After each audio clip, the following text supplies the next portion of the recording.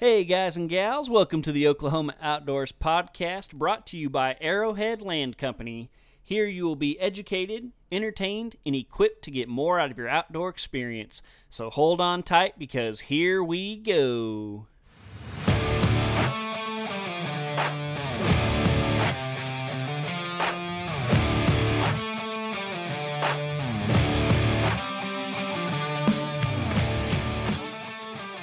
What's going on, ladies and gentlemen? Welcome to the Oklahoma Outdoors Podcast. I am your host, John Hudspeth, and first, I'd like to apologize because I am a little bit sick, and so if you hear some weird drainage issues, my apologies, but I'm powering through. The second thing I want to bring to your attention is that this is episode 156.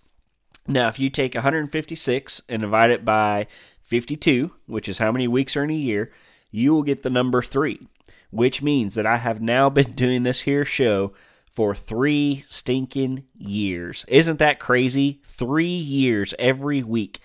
Man, it's, so much has changed in 3 years. It's absolutely crazy. But anyway, so thank you guys for sticking with me for this long. I hope y'all are still enjoying it, and unbelievable. All right, let's get into this week's episode. It has been absolutely crazy around my house. So last week, I think I mentioned it, we actually flew out to California because my brother-in-law was coming back from a deployment with the Marines. And so it was my wife and I and our daughter, my other brother-in-law, his wife, and their new baby, and my mother-in-law. We all flew out there. Got a little house together and just had some really good quality bonding time. His flight actually ended up getting delayed, and so we did get to see him, but we didn't get near as much time with him, as we were hoping to. So we flew back from California on Monday, and then just jumped right into Christmas party week. Let's see, my wife and I, we both had one on Tuesday. She had one on Wednesday and Thursday. Yesterday on Friday, we had my work party, and then tonight she is at another party. I'm home with our baby because in the middle of all that craziness, our baby got RSV, and so she's sick, and so I'm home with her. Just put her down. Now I'm doing my my editing late on a Saturday night. My apologies, Dan, if you're Emperor Dan, if you're listening to this, because I'm getting it to you a little late. But it has just been just hectic and crazy, as you guys can imagine. I also made, I'm going to go ahead and call myself stupid, because I made the stupid decision with being so busy and potentially sick and all that. I woke up before the crack of dawn this morning and actually tried to do some duck hunting, which is stupid for a lot of reasons. One, because I should have slept and healed up. It's also dumb because there are just absolutely no ducks around. I don't know what the deal is. I guess it just hasn't been cold enough to really push them down. But yeah, I mean, there hasn't been anything, but we did have that little bit of a front yesterday. It rained. It was nasty yesterday. And so I was thinking, that might have pushed some down. So kind of went out there just on a hope and a prayer. And, I did not shoot a duck, hear a duck, see a duck, nothing. And I feel like I'm all dressed up for the ball with no date, because I've been so excited to duck hunt this year. I got it done in the deer woods. I got both my bucks taken care of. And so I was like, man, I got all this season left. I don't have to worry about deer. I can just duck hunt. I spent a bunch of money this year on new gear. I got new waders and decoys and all this stuff. I was so prepped for duck season. And there's just stinking, there's no ducks to hunt. And so it's very unfortunate. I don't have time to really travel, to other places where there are ducks, and so I'm kind of just sitting here twiddling my thumbs until the ducks show up where I'm at. So yeah, that's been a little frustrating, but such is life. So let's see, what are we talking about today? Today we got a great episode for you. We have my brother from up north, Mr. Nick Otto, and he's been on the show at least once. I know we did a cooking episode with him. Nick is also a member of the Sportsman's Empire. He's the host of the Huntavore podcast, and he just does fantastic things with wild game in the kitchen. And so he came down last spring and went hog hunting with me in Oklahoma, and we did a number on the hogs, and he brought down like I think 5 coolers to take as much wild hog back with him as he can, because just like me and probably a lot of you, he's heard the narrative around wild hogs of they're no good. So many people like that's how I grew up. Everybody's like they're no good. But I feel like just in the last maybe 5 to 10 years, that narrative is starting to change. And like I said, Nick is a very experienced cook, and so he wanted to basically challenge that and see if he could make things edible. And he did a great job. He every few weeks, as he kind of broke down a different part of another pig, he sent me some pictures, and every time, like, it would just make my mouth water, absolutely water. And so basically the goal of this episode is to educate people on what you can do with these creatures that most of the state has just running around rampant. Because, I mean, it's free groceries. Like, things are getting crazy out there, but we got a lot of wild hogs. And so it's a really good episode, very educational. So get out your pad and pen, get ready to take some notes, because Nick does a great job of kind of laying it all out there for you. So I think that's pretty much... Oh, Christmas. Yeah, I'm so bad at remembering things ahead of time. I'm pretty sure this is the last episode that comes out before Christmas. And so I just want to wish you guys Merry Christmas, Happy New Year. Don't forget the reason for the season. Little baby Jesus was born, came down, lived a perfect life, and died for your sins so that we can spend eternity in heaven with him. So don't forget about that. If you're traveling, be safe. Man, life is precious, and I've had a few examples of that lately. So hug all your loved ones, spend time with them, and just really enjoy this Christmas season. So, all right, that's going to do it for me. Thank you guys. Love you guys. Enjoy this show, and we'll get into the interview right now. Hey, everybody. Welcome to today's podcast. Today we got a good friend of the show, my brother from up north, Mr. Nick Otto. How you doing, Nick? Oh, I am doing well, John. I'm doing well. It's weird. It's like 50, it was 51 degrees here in Michigan in this like second week of December. Mm-hmm. It's real odd. Like, yeah, there are times where green Christmas is going to be a thing here, but I don't know, it just feels very warm right now. I'm nervous for getting ice on the lakes. Uh-huh. I that does happen in the world for people down in Oklahoma. The ice does cover lakes. But yeah, I'm worried it's not going to happen the way it should this year. Yeah, man, it's funny you say that. I think it was 61 here today. We haven't had very much cold, but we're pretty accustomed to the whole green Christmas thing.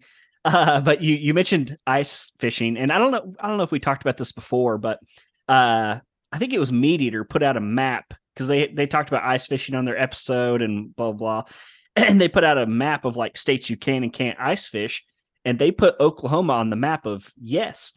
And so I actually copied that map and put it on my Instagram. And I was like, hey, I have never been ice fishing. Like, is this a thing? And I got like 1 or 2 comments of people who were like, yeah, our stock tank froze over and we got a auger out there and tried it. But like, I would definitely not say that we are in the epicenter of ice fishing down here. I've never done it. I've never seen anybody doing it down here. But it is something that I'm intrigued. Like, I would try it. But man, it would just the thought, it's hard for me to get over. Yeah, yeah. It's just funny because, and I mean, it's given shaky times here as well. It's like some years will be so awesome and you'll get a deep freeze for like a month and end up with inches of ice. Northern Michigan, shoot, they get to the point where you can take snowmobiles and quads out on the lake.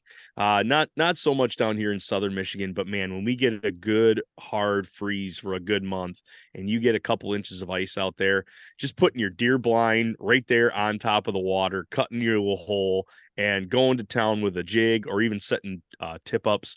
That's my style of fishing. I have been wanting to get more into angling, but what I like about the ice fishing is I can bring the boys out. They can spread out a little bit.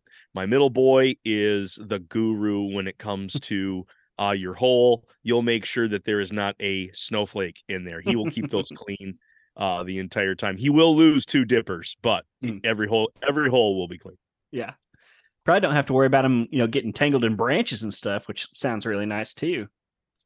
Absolutely. Well, Mhm. there's still a lot of stuff down there in the Mm, bottom as far as you get hooked up on a lot of things, but yeah. I don't know, putting a minnow on tip up and then just waiting for the flag. I find that just just awesome. Yeah. Granted, you can have three, so it's like you're running three rods at one time, but I Mhm. don't have to reel it in. I don't have to rebait. I just let the minnow go to work. And when I Mhm. see the flag pop up, hey, we got something going here. That's probably how Western hunters see us whitetail guys sitting out there in our blinds, waiting for the flag, waiting for that deer to just walk by nice and close, 20 yards. Yeah. That's funny. But have you ever tried to see a Western guy sit down? He Oh, can't do man. it more Oh, than yeah. 10 minutes. Oh, He yeah. can't. Yeah. I have one of my good buddies from Idaho. He's come down and hunt with me like twice, I think. And yeah, it's a whole nother ball game, and it's rough on him for sure. Uh, Well, cool, man. Well, let's get into what I got you on here for. And I was kind of joking with you before we started recording because we did an episode together about a year ago, somewhere in there. And you had me on your show, I believe, to talk about Mhm. hogs and hog hunting because you were getting ready to come down and hunt. And you were kind of talking to me as like the hog expert. And but I feel like now the roles have actually reversed because you did come down and go hunting, and you took what, seven? I think you took seven animals back with you. Um, and Uh, Pieces, yeah, large sections of. I yeah, don't think I took the seven with me. Andrew, yep. from the O2 podcast, he Hmm. I think had a whole hog with him. Okay. Um, uh, Matt, I think he didn't bring a cooler, so Yeah. that he didn't go home with any. Hmm. And so yeah. Anyway, we took a Yeah. bunch of animals. I feel like the piglets count as a half. So I was That's always true. that I brought home like four total, Hmm. given that I do have three piglets that were in there. Yeah. So all that to say, you have now officially cooked more wild hog than I have, even though I've shot countless amount of hogs. But so anyway, so that's why I'm excited to have you on because not we're not really going to focus on the hunting in this episode. I want to talk about now that you've had some time and you've cooked several different dishes, you've cut them all up, butchered them, cooked them, and so I want to talk about just kind of what you did, what it was like processing, what you found worked and didn't work, and just kind of educate people that you can do more with these things than just drag them off in a ditch. And so that's what I want to talk about today. Um, so I guess let's just start at the beginning, and I want to talk about processing these guys because you surprised me a little bit. You brought down a torch, and so I'm going to let you take the reins. Let's just kind of talk about what you did to prep these things for travel. Sounds good. Sounds good. Yeah. First thing we did is when we finally got them out of the field. First, I was blown away at the size of these animals. That sow that we ended up taking out, and I believe that was Matt who shot that one. Holy smokes! We we were just guessing like that's got to be 250 pounds. It took all four of us to grab that animal and get it up into the tailgate or into the back of the truck. Just incredible the size of these animals.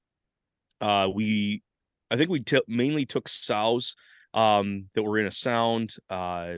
We tried at some bigger hogs and couldn't seem to get those at longer distances. But then I was able to take a young boar that came into a feeder. So we ended up by the end of the trip, we had kind of a spread, if you will, of we did get a male. We had several large sows, and then we had some piglets as well. I treated them pretty much the same as far as preparation goes. Um, Gutting them was going to be the first thing. I learned that because a pig is uh, it's not an ungulate. It's not Mhm. like a deer. It's not like uh, a moose or a goat where when it expires that you have this buildup of gases in its gut. Um, Pigs are they're very closely like humans where we are going to have some expansion. We do have gut bacteria. It expands nowhere near as quick. So I talked to a guy who specialized in taken down heritage breed hogs in preparation for this hunt as well. I was talking about like getting the gut first and getting that out quick and getting that cold. And he was like, I like that idea of being able to get the gut out and be able to dry the meat and be able to, or at least the surface of the meat, and get it chilled. But you're not going to have that huge gas buildup that you get that you do off of a deer or off of a goat, or an elk at that point. Like, you've got a little time to play with. And that's where you'll see in the second stage, domestic wise, they will actually scald the pig or dehair the pig before they actually gut it. Given our process, what we did is we had them gutted right away. We got them hung up, and we wanted those to cool off as much as we can, cool off in the cool of the night. We did be able to hang them up in a pecan tree, and we had some breeze pulling across them. So that was really good to be able to just wick away that heat. Came next morning. I went for the second process, knowing that these were going to get transported. I wanted to try to keep them as clean as possible, but I was looking for being able to take back as much as possible. And so that's where I was like, if I can keep the hide, if I can keep the skin, that's going to be beneficial. A, to keep things clean, or B, maybe to try something out with wild pork skin. I wanted to give chicharrones a try. I wanted to try to see if I couldn't cook some down and then dry it off and then end up throwing it in the deep fryer and see if I couldn't get to puff up. I have not gone that route, and I might have to abandon that here as we go along.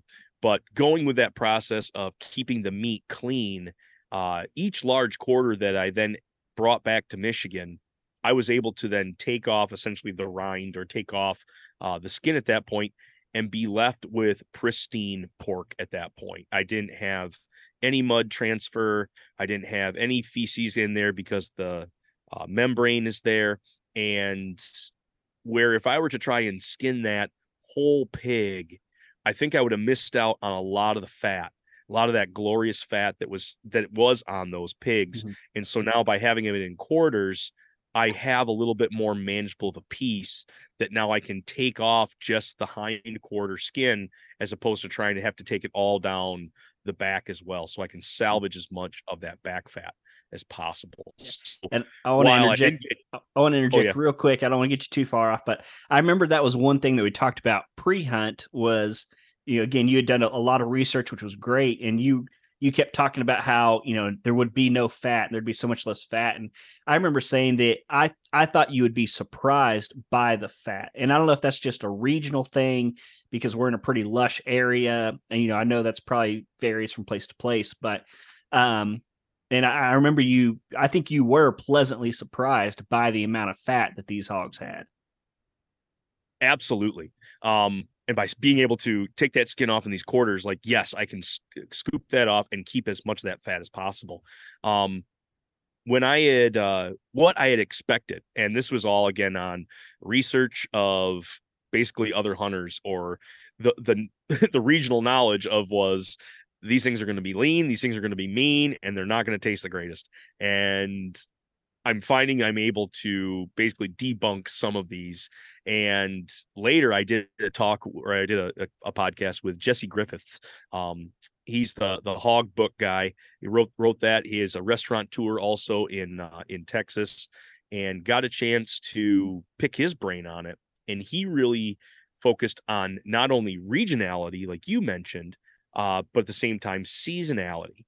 You're going to find in the winter that the pigs are going to be more lean when the rains come back for spring and really like the citrus starts to pop. And he's talking about South Texas. Citrus pops, everything starts to really regenerate again. Everything greens up before the hot summer, that you do have this quality as far as pig go or pork go in his area is now the pigs are actually putting on weight. The pigs are actually putting on mass. And then when you get to the hot of summer down there, that's when those pigs start to lean out again.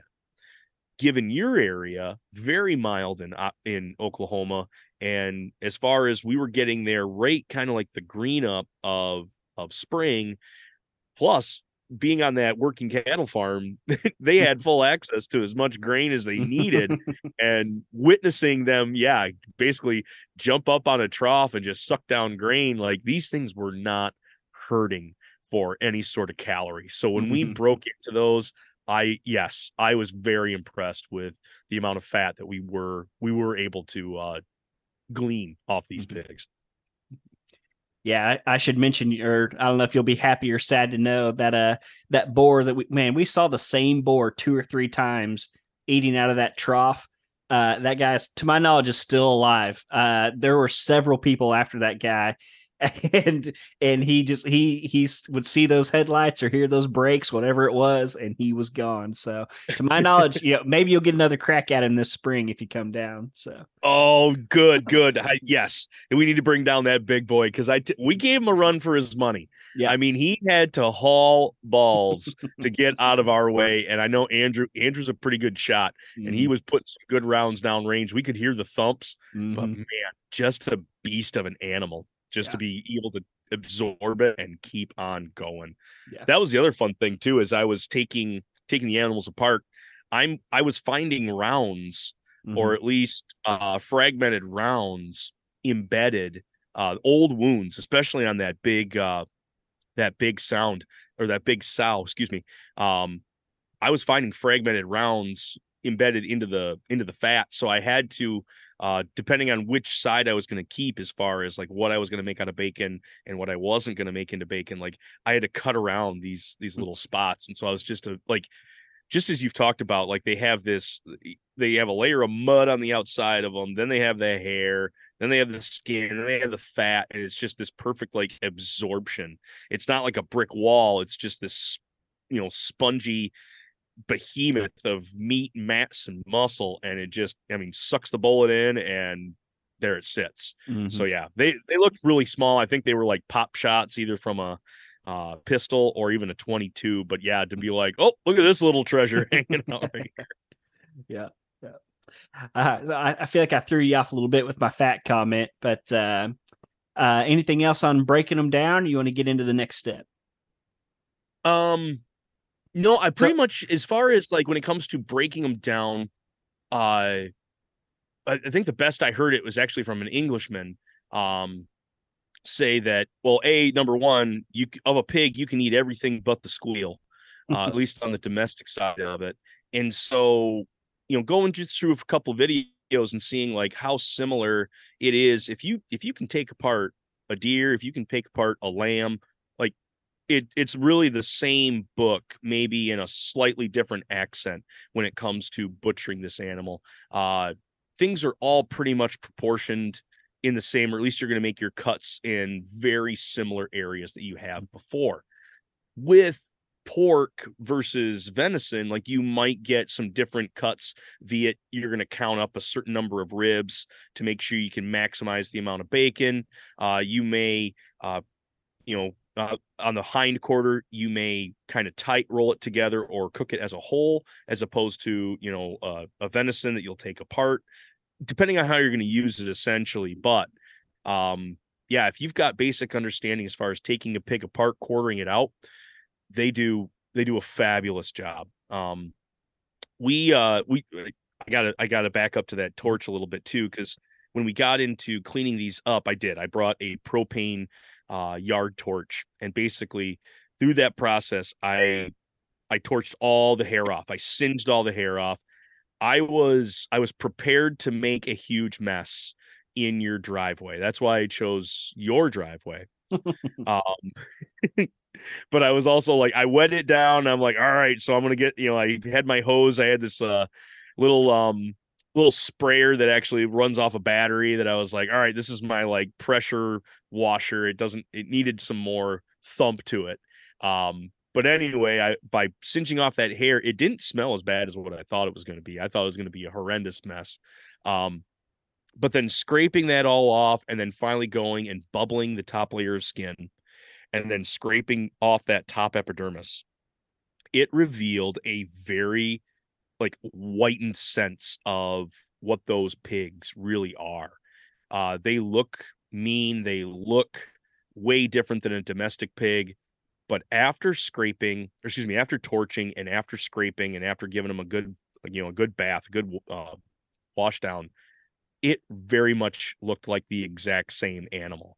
So when they do say like, yeah, this is the same genus species that's, in a pork chop on a shelf, in a grocery store, these really are, yeah, genus species. These are the same animals, but just what the feral condition of these animals was, how tough that outer layer was. So going through that torch method, I would say, yes, I would do that again. I would keep the skin on, especially for guys who are traveling. Guys like yourself, if you are going to be hanging them for a while, just like a deer, I'm a hide on guy. So I'm going to keep the skin on because that does just keep those, fumes or dust, debris from sticking into whatever I'm trying to keep. And on that pig, that fat was absolutely glorious. So after we made those quarter cuts, I had those in a cooler in the back of my truck. I think we went to, oh, I forget whatever little gas station we went to. We spent like $40 on ice, and I just threw bags in, and I was like, this has got to last me. Mm-hmm. But yeah, 15 hours. I had already called ahead and had my father set up my I we had a from the farm we had a 8 foot old chest freezer, just one that was not being used, and I had him set that up with was it an Inkbird or a Bluebird? Anyway, a thermostat controller. So I actually got a thermostat controller that allowed me to basically turn this chest freezer into a chest cooler. So I pulled into back home. It's like 1:30 in the morning. I've been driving the whole time. I get all those quarters. I get them out of that ice. I try to get them dried off as much as possible, and then into the chiller, and then finally went back to bed and just was like, or got into bed and was like, all right, that part of the adventure is over. But now we got to start not only taking these primals that I've broken down and quartered, but let's get into that muscle. Let's see what those are like. After having an overnight, and well, it was probably about 2 days in that chiller. I had it right around like 34, like 33, 34. So they were not frozen, but it was definitely the bottom edge was starting to frost up in that chest freezer. When I pulled those out, the meat had had a chance to go through that rigor mortis process. It had a full day and a half of just being able to hang out, go through that enzymal process, and then that fat was able to just stiffen up. So when it came to breaking down into muscles, when it came into taking that quarter and break that into sections, it came apart like a dream. Because of that fat content, it really just stiffened everything up, and I was able to uh quarter that out and have really nice clean cuts, making a saddle, or essentially being able to have a bone in chop. And then with the hindquarters, I left most of those together. I did do one boneless, and I did break one down uh into individual muscles, and they line up very similar with venison or with a lamb. It's a lot of that same musculature, little bit of characteristic in each how each one size ratio is, but at the same time, like, you could be able to identify each one of those off each of those animals. And from there, I was able to package them up and then get them into the freezer. But it was such a great process. And as I was going through this, I'm still waiting for the catch. I'm still waiting for, like, I was told this isn't possible. I was told, like, I can't get to amazing past this on pigs, that you do have to basically drown them in barbecue sauce or do something fancy where you're making tacos. You got it so heavily seasoned that it can't even muster that. But they were proving again and again that the regionality and seasonality of these pigs is going to be pivotal to be able to get high quality pork off these things. I want to say I maybe got you to really be paying attention when Oh, we had, absolutely. yes, you started Sorry. paying attention when I marinated those the tenderloins. Hmm. So we pulled the tenderloins out of the big sow, and I got those immediately into a lime chili ginger marinade.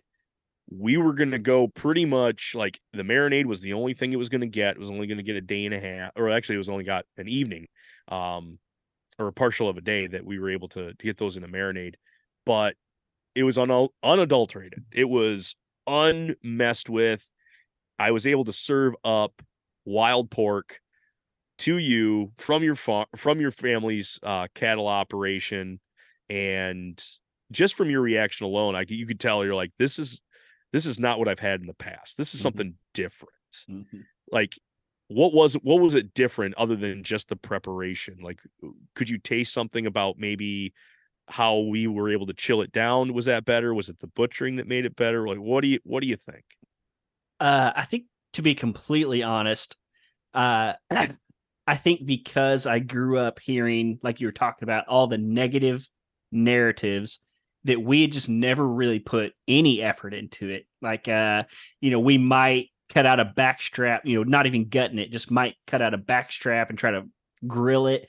Something like that. We had smoked one or two before, but again, you're talking about super slow cook and again, drenching it in barbecue sauce, and nothing wrong with it. I do. I was going to bring this up if you didn't, but I do remember the chili lime flavor, which was amazing. But I think the first thing that, and this isn't necessarily negative, the first thing that shocked me was the size. Because when you go to a grocery store and you're talking about what, 600-pound hogs they're probably butchering there, it's like a big They're old huge, log. yeah. Yeah, yeah. This thing was like, I mean, not even close to as big around as my wrist. It was almost like a big brat. It was about the size of like a really big brat.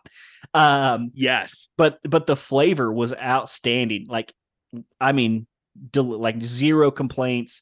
Just I want to say just as good as any store, but I almost want to say it's better. But like no drop off in quality. If you bought one from a store and you tried that, you would not be able to pick out which one was wild. And Yep. and again, going back to what you're like, I just don't know if we'd ever even put that effort into it before because the narrative was so bad. And so just taking a little bit of time to do it right, really clean the animal, chill it, all that stuff you were talking about. Put some effort into the cooking, not just throwing some salt and pepper on it and throwing it on the grill. I don't remember exactly. I think you seared it and maybe put it in the oven. Does that sound right? Yeah. I wanted to use, you got this like jalopy homemade Argentinian style grill in the yard, and Yeah. I wanted some pictures with that thing Yeah. of something Just an searing on. old school charcoal, like homemade grill. Yeah. Oh yeah, it's so cool. It's got like bike chain or like Mm-hmm. motor chain that allows it to go up and down. Yeah. The next hunt that happens, and I happen to be down there, we're going to be using that. Yeah. It's going to be going to use. Okay. But yeah, what I did is, yeah, I seared it, and then I really wanted to make sure that I got it to a good temp. That just being a wild hog, I was still unfamiliar with it and Mm-hmm. unfamiliar with the region. And so like parasite is definitely one of those things I was like, I don't know what I don't know. And I Mm-hmm. just wanted to make sure that was safe. So I did take that into the oven. We had a little probe thermometer there that I was borrowing, and then that was giving us a good temp. And I think I brought that up to like 130, 135. But I didn't want to dry it out. But I figured if I got to that like 135, 137 finish, we were going to be all set with that. And it did. I was pleasantly surprised with not only the flavor of it, but the moisture of that Mm-hmm. too. It did not dry it out. But at the same time, I had to be conscious if I cook like a domestic pig, if I cook wild pig like I would a domestic pig, I think I can definitely overdo what I should be able to give a little bit of grace to, just like I would, the comparison from beef to venison. Mm-hmm. Guys will screw up venison, but they cook it just like they would beef. Yeah. And so by giving it a little bit more of a gentle heat, or if you're going to apply high hard heat, a little goes a long way. Get that sear on there and call that good. Mm-hmm. Um, you know, we're dealing with stuff that, you get it to medium rare to medium, most of everything that's going to be able to hurt you is going to be wiped out at that point. So that's a good range to keep anything that's wild, whether it be venison, whether it be wild pork. But anyway, yeah. So then that little victory brought me into, well, shoot, what else can I do with these pigs? And so that really got my wheels going as far as what I was going to be able to do with that. A couple huge victories that I even had too is, well, I got a chance to take those apart and actually make finished cuts, and I get to the young boar. The only reason I call him a young boar is that, his tusks were pretty small. He took it. I think he took 3 rounds from me out of your AR that I was borrowing, and I mean they were pretty good shots. The one shot shut off his right side. He spun around. I did put one shot into his hind leg, due to user error on my end. Uh, but then it said the third shot went into his left side and shut that side off, and so he expired. I mean, real quick after that third shot was put in there. But being able to get on top of him, get him gutted out, uh, get his junk off, being able to like let testosterone relax, um, let the enzymes go to work, and do the same thing I did with that sow. Is I let him hang, pretty much while the whole time that we were there. Got him torched, got him broken down into quarters, got him on some ice, and shipped him up here to Michigan, where then I got him in the chiller for a couple days. Uh, the phrase that I then learned again from this guy that does heritage breed. He does some intact males, and apparently there is a sought after. It's got to be a Eastern European thing, but anyway, the term bortate is essentially that testosterone infused meat has this pungent aroma. Um, in cooking, or basically in butchering, I wouldn't even say cooking yet. In butchering that boar, I got whiffs of that boar taint.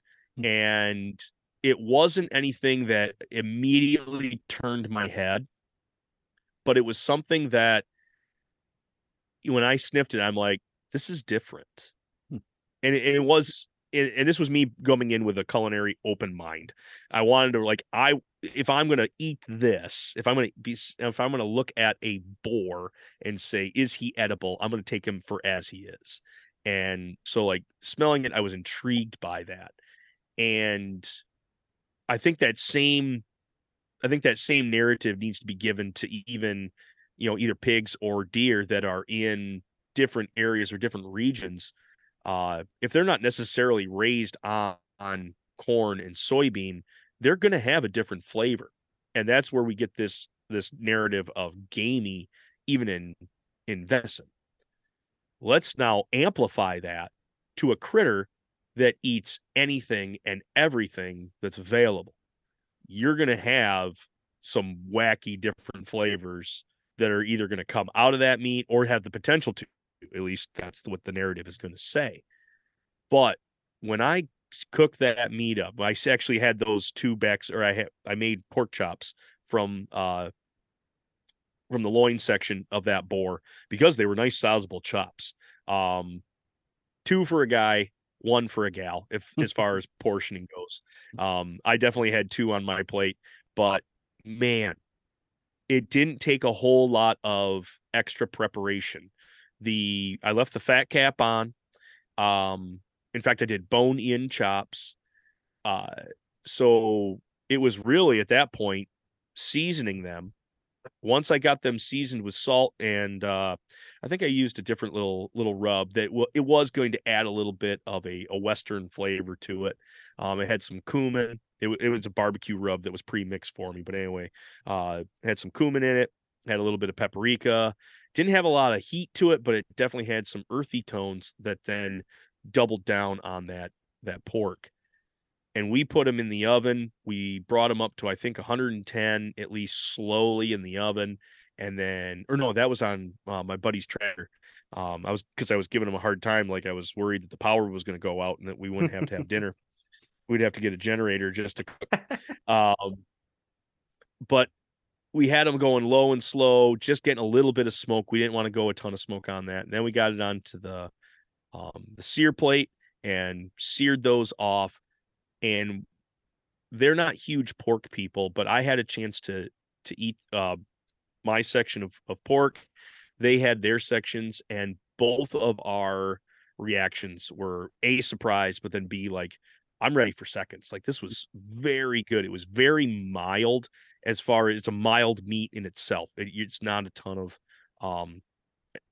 anything off-putting, but at the same time, like you would have a uh grass-fed beef is going to taste a little bit different than a um traditional steer, or you're going to have even like a heritage breed hog raised on, a lot of grasses and nuts and berries versus grain. You're going to have that distinction, and that's really what we saw happen. Is it was leaning towards like that heritage style meat, where it was firm, it was flavorful, but it was also interesting. It didn't turn anybody away, and that's even with a little bit of that boar taint. So that whole long story to say that, again, if you're giving effort, you're going to be able to salvage quite a bit off of these hogs. Can I guarantee that every hog is going to be the best tasting hog ever? No, but the potential is out there that you could be taking down an animal, and then if you give that the extra care of gutting it out and treating it like you would your venison, you're going to end up with something I think you're going to be pleasantly surprised with. Yeah, I feel like I cut you off a little bit earlier when you asked me, that I got to see a taste of it. And but when you were saying that, the reason I jumped in so quick was because I was picturing that picture you sent me of those thick cut pork chops, and I mean, made my mouth water. Like, you they were unseasoned and everything. You just taking them out, and once again, like, you could not tell me that didn't come from a professional butcher. Like just beautiful pink meat, absolutely gorgeous. And you were talking about the steer and stuff earlier, and I'll try my best. Maybe I can find one before you come down. It's actually one of my pet peeves. I hate it, and the dog people are going to get on to me for it. But down here, hog dogs are a big thing, and guys always, just like with hunters, they always want to catch the big boar. But one thing that they'll do to kind of justify it is if they catch a smaller boar, they will castrate it and let it loose again. And a lot of times they'll ear tag it. And so I have pictures on my trail cameras of like ear tagged hogs. I remember you talking about this. So I feel like if I can find one of those for you, and we can get a castrated big old boar, it'd be really interesting to do all this with that, and see what a difference it makes. Absolutely. Let's put their theory to the test. Like, I figure like that, this is all that it's gone about, is like, you told me from the start this is no good, but at the same time, you're going to take the effort of taking the balls off a hog and then ear tagging it. Mm-hmm. First off, kudos to you to being able to put down a hog and then take its sack, because mine are not brassy enough to do that. Yeah. And that's crazy, man. For the listeners, I would like to say I do not condone that. Please kill them, because just because they don't have testicles does not mean that they don't wreak havoc on us. So please don't do that. It's not worth the little extra meat if you ever find it again. But like I said, I'll probably catch some hell from the dog guys on that one. But man, I want to. So we've talked about the tenderloins. You just mentioned those pork chops. But you've done some other pretty crazy things. I definitely want to get to the bacon, because I know you did some of that. Because I think a lot of people, country hick people like myself, one thing that's always kind of like almost gnawed at us was like, we got all these pigs running around, but apparently, again, the narrative is like, oh, well, they're no good for bacon. They don't have enough fat, or they're not big enough, all this stuff. So I definitely want to get to that. But again, like I'm just trying to open people's eyes to the possibilities of what they could do with these animals that we got running around all over the place. So I don't want to keep you all night, but maybe touch on just a few of the other little things you've done with them.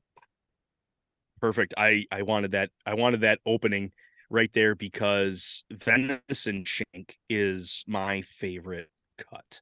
And it was one of those things, again, because I wanted to figure it out. I wanted to toy with it. I wanted to play with it. And the shank is off venison. It is the hardest worked muscle, and the same for any four-legged creature. That the phrase is too, when you get when you get further away from the horn and the hoof, that's when you're going to start to get your tender cuts. Hence where you have your backstrap and your tenderloins. But the closer you get to those ends, that's where things get tough. That's where flavors really come out. That's where things need to take a different direction. It can't be a hard sear. It's got to be a low braise. So using those shanks, I've used those in actually uh, two different recipes. One, I made a ragu, which is spaghetti sauce on steroids. I'm not Italian, but I know if any Italian, if I try to make the correlation between ragus and spaghetti sauce, something's going to get thrown at me. I'm going to have somebody yelling at me in Italian. Like that's just not the way that it goes, because the development of a ragu is going to take that braise. You're putting in several aromatic vegetables. It's not necessarily tomato based at that point. It's a lot of stock, and then it lets that meat continue to break down, and then even that stock is then reduced so it's thick. You actually then bring the sauce to the pasta and you roll it around in. That's how the dish is traditionally served, is it's already pre-rolled in the sauce. My brother-in-law, who he's a big wine nut, he's a big foodie, does a lot of like the big, like Michelin stars mean something to him. Like he loves to go to like high-end restaurants. Did a stint over in Spain where he tried a whole bunch of stuff. Like it's great because he is an inspiration. Like, then there's all of a sudden the flip side to me, and I'm, some hick in Middleville, and I'm like, oh, I can do that with a piece of deer, or like, well, now I have wild hog. Let's try that with wild hog. So I actually loaned him out a couple shanks, and he made a ragu, and I got inspired by that. So then I turned around and did the same thing. I used actually the couple of the front shanks and a rear shank in order to get them to go down as far as I wanted to. I actually then deboned it and then ran it through a grinder. That helped with my stewing process, my braise a little bit longer. I wanted to go more with a ground appearance as opposed to like a shredded appearance. So that was the only reason why I did that.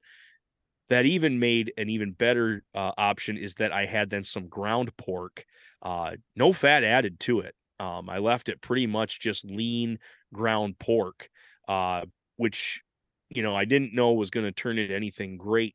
But by making that ragu and being able to taste that, like that burger style really did an awesome job of that low simmer on that. I then took um, the other ground, and we were invited to it was a big card night. I think it was a euchre tournament, but anyway, they were going to have a couple college games on. It was a big hot dog night, so they had like a cooker of hot dogs, and they asked for like a Detroit style chili. They wanted a hot dog chili, and I was employed to make that. So I had venison ground, and I had uh the wild boar go into that. So we had a wild chili, meat chili that we were then going to have for our conies. And again, as I'm stewing, as I'm getting the base of that chili started, I could just totally in through my nose smell that boar taint, and I was like, man, if this comes out in the chili, I don't know how many people are going to be super excited for it. But again, as it reduced, as it continued to cook, as it began to really congeal up into this thickened chili, it flavors allowed it to open up and really be an awesome addition to that chili. It was something that really made it like surprising. Like you could really taste the porkiness in it. You could really taste Oklahoma in that dish. And I say that with good terminology, because it was definitely like people were eating them and they were putting the chili on, and they were like, what did you use? Like they were really trying to they were trying to figure out the notes on what it was, but at the same time they kept eating to find out more. So people were having, another hot dog just to have a guess, and they were eating one more hot dog because they really did enjoy its uniqueness. So it was like that's a win there too. If you're going to be open to it, if you're looking for it to taste exactly how you think it's going to taste, that's going to be its downfall. if you're excited about something new, that's where your wild hog, in a sense, ground shanks rose to the level to make really good party fare. Awesome. Awesome. You let it slip a little bit there. Euchre, whatever the heck that is, definitely not from around here. I am aware of what it is. I just don't know how to play it. Oh, okay. Oh, Yeah. sorry. Yeah, it's a card game. It should be the only card Yeah, yeah. I mean, I've seen Escanaba into Moonlight, so I'm basically an expert. Awesome, man. Well, let's get into this bacon because that was one of your more recent ones. I think you just sent me the picture of that maybe just like 3 or 4 weeks ago. Yep. Um, Yep. and it sounded like something you weren't sure it would work or not, and so maybe that's why you saved it for last. But yeah, just walk us through the whole process. Like one, where did you get the cut? What'd you do with it, and how'd you make all that work? Sounds good. I had a period right around that Thanksgiving time that I wanted to start with some curing. I wanted to do a ham for Christmas. We're going to get into that. I've actually got to make a second ham, and I'll tell you why. But then I also was like, I have the opportunity that I can make some bacon. And going into it with the same narrative of you can't do it. You can't make it with this. But I was just looking at the side of belly that I was given off those big sows. I was like, I have to be able to try this. And bacon comes off of the belly or the side of the pig, just like where you would think it is. It's the belly. It's where all the intercostal muscles are connected, and then there's that outer layer of fat. Um, on these bellies, you take when you cut them off, it's literally the side of the pig, but then you cut the ribs out and you keep those for your baby back ribs or your uh St. Louis style or whatever you want, your full rack of ribs. I cut those out, and I think I ended up deboning that and leaving that meat together for a grind because it was quite thin. Um, from that, I would say, like, on a side of a wild pig, if I wanted ribs, I would have to have one side dedicated to ribs that I wouldn't then be able to make bacon. I It wouldn't be like a domestic where I could do both. You can't Mm-hmm. have your cake and eat it too. You either got to have ribs or you got to have bacon. Yeah. Choose one. That's what you're going to get off of that. So I ended up taking that rack out, and then I basically have a sheet of meat, and I squared it up and I made them into some manageable sizes. And from there, some of them, the one side is, I would say, 3/4 of an inch to an inch thick, and then ranging down to my like fat end was like an inch and a quarter to an inch and a half. So I have like a fat side and I had a skinny side of my portion pieces, using a mixture of salt, sugar, and cure. um, I was able to get that in. I basically made it into like a dry rub, rubbed both sides, got it into the fat, got it into the meat, and then I put it inside one of my vacuum bags, sealed that, and then it was 3 weeks in the cure. Even though it was on a dry rub, it does leach out that meat, or excuse me, it leaches moisture out of the meat, and that then mixes with the cure, mixes with the salt, mixes with the sugar, and it creates a brine. So by going into a vac bag like that, I was letting it basically sit in its own self-made brine for what did I have that for? It's like 7 to 10 days. If you're going to be getting into curing, I would highly suggest looking up a curing calculator. There's 100 of them out there. I think I've used probably half of them because they all pretty much do the same thing. You punch in how much it weighs, and it'll spit back out to you how much nitrate you should use or how much pink salt you should use, and then how long it needs to cure for. So that told me about 7 days. So it was like, sweet, I'll just do that for 7 days.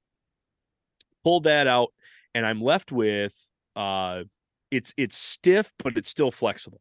Mm-hmm. And it does have a lot of moisture that's gone off of that. So I rinsed it off to make sure I got all the cure and the extra salt and sugar off.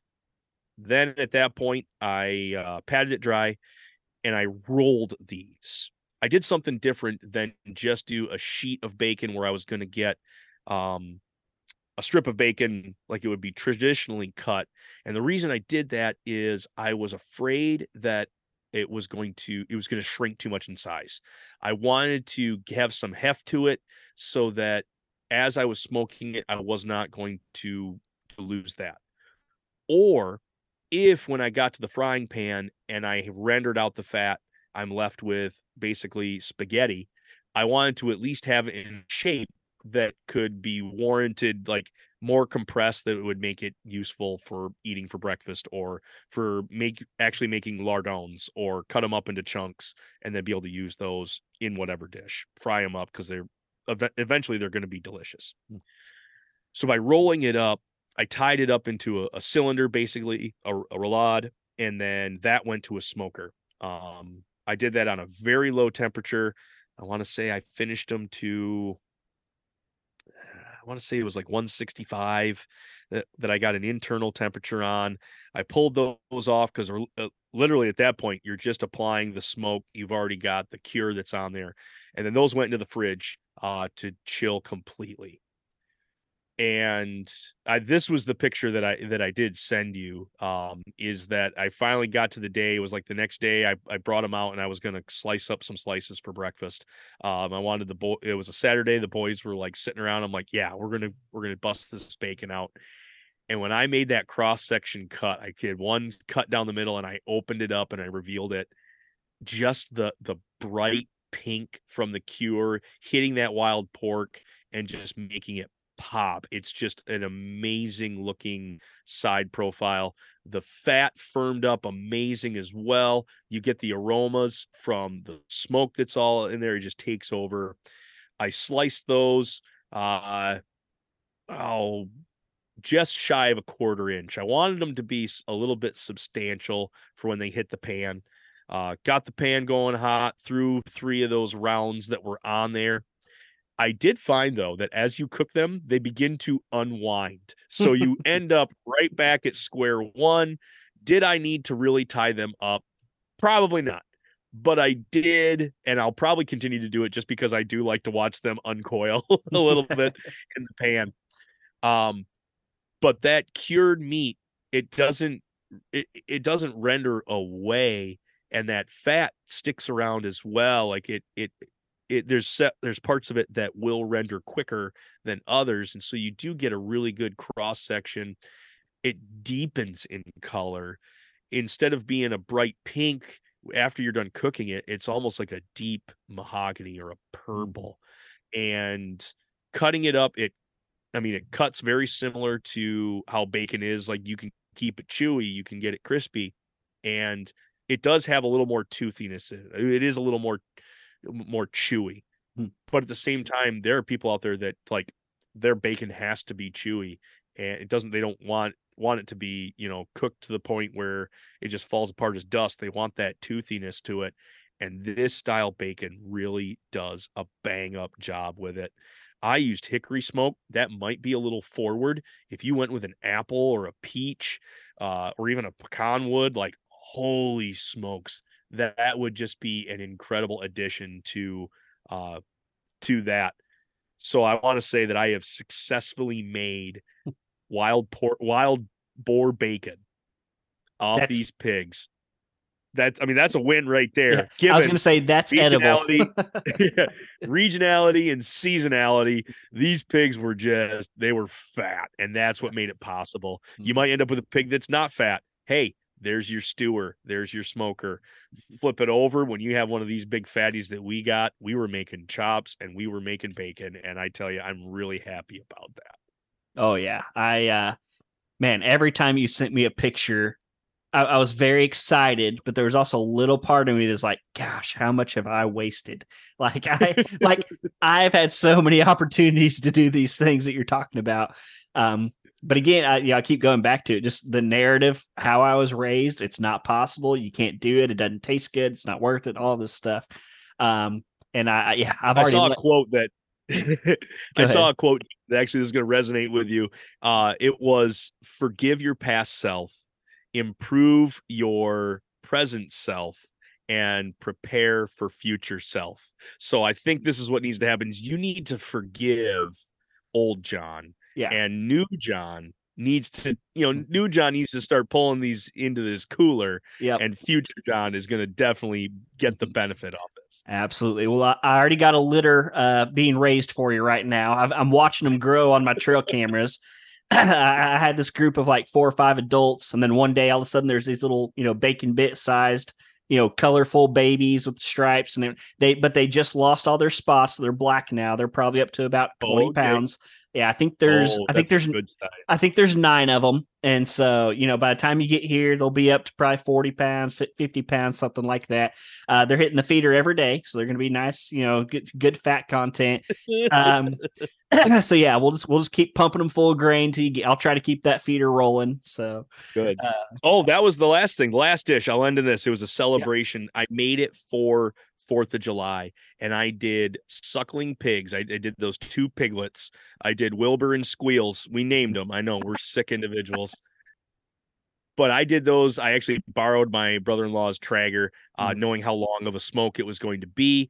But I actually took a marinade and I injected it into the hams and into the loins of these. And you can look up you know, any hundred of recipes for suckling pig, and it all tells you basically the same thing.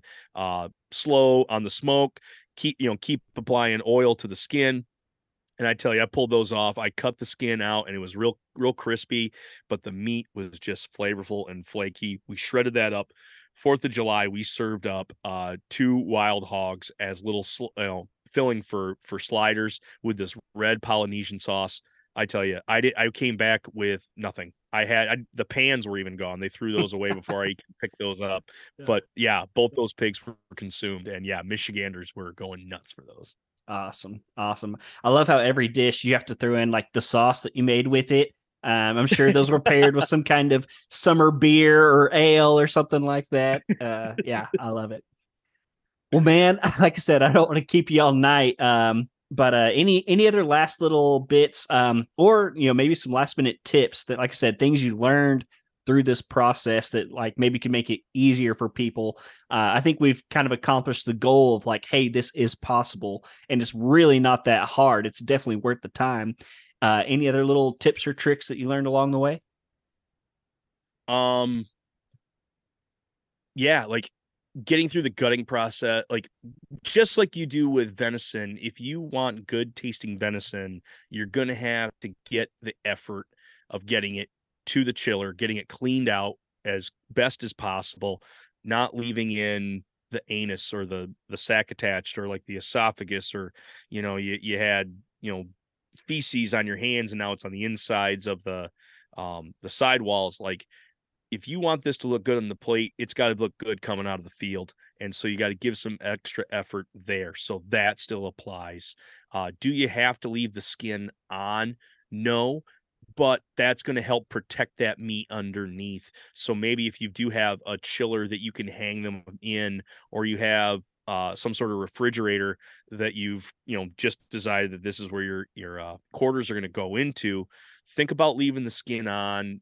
Either torching that hair off. It didn't take super long to do that. So torch that hair off, scrape them as clean as you can, hose them down, and then let them sit inside that skin.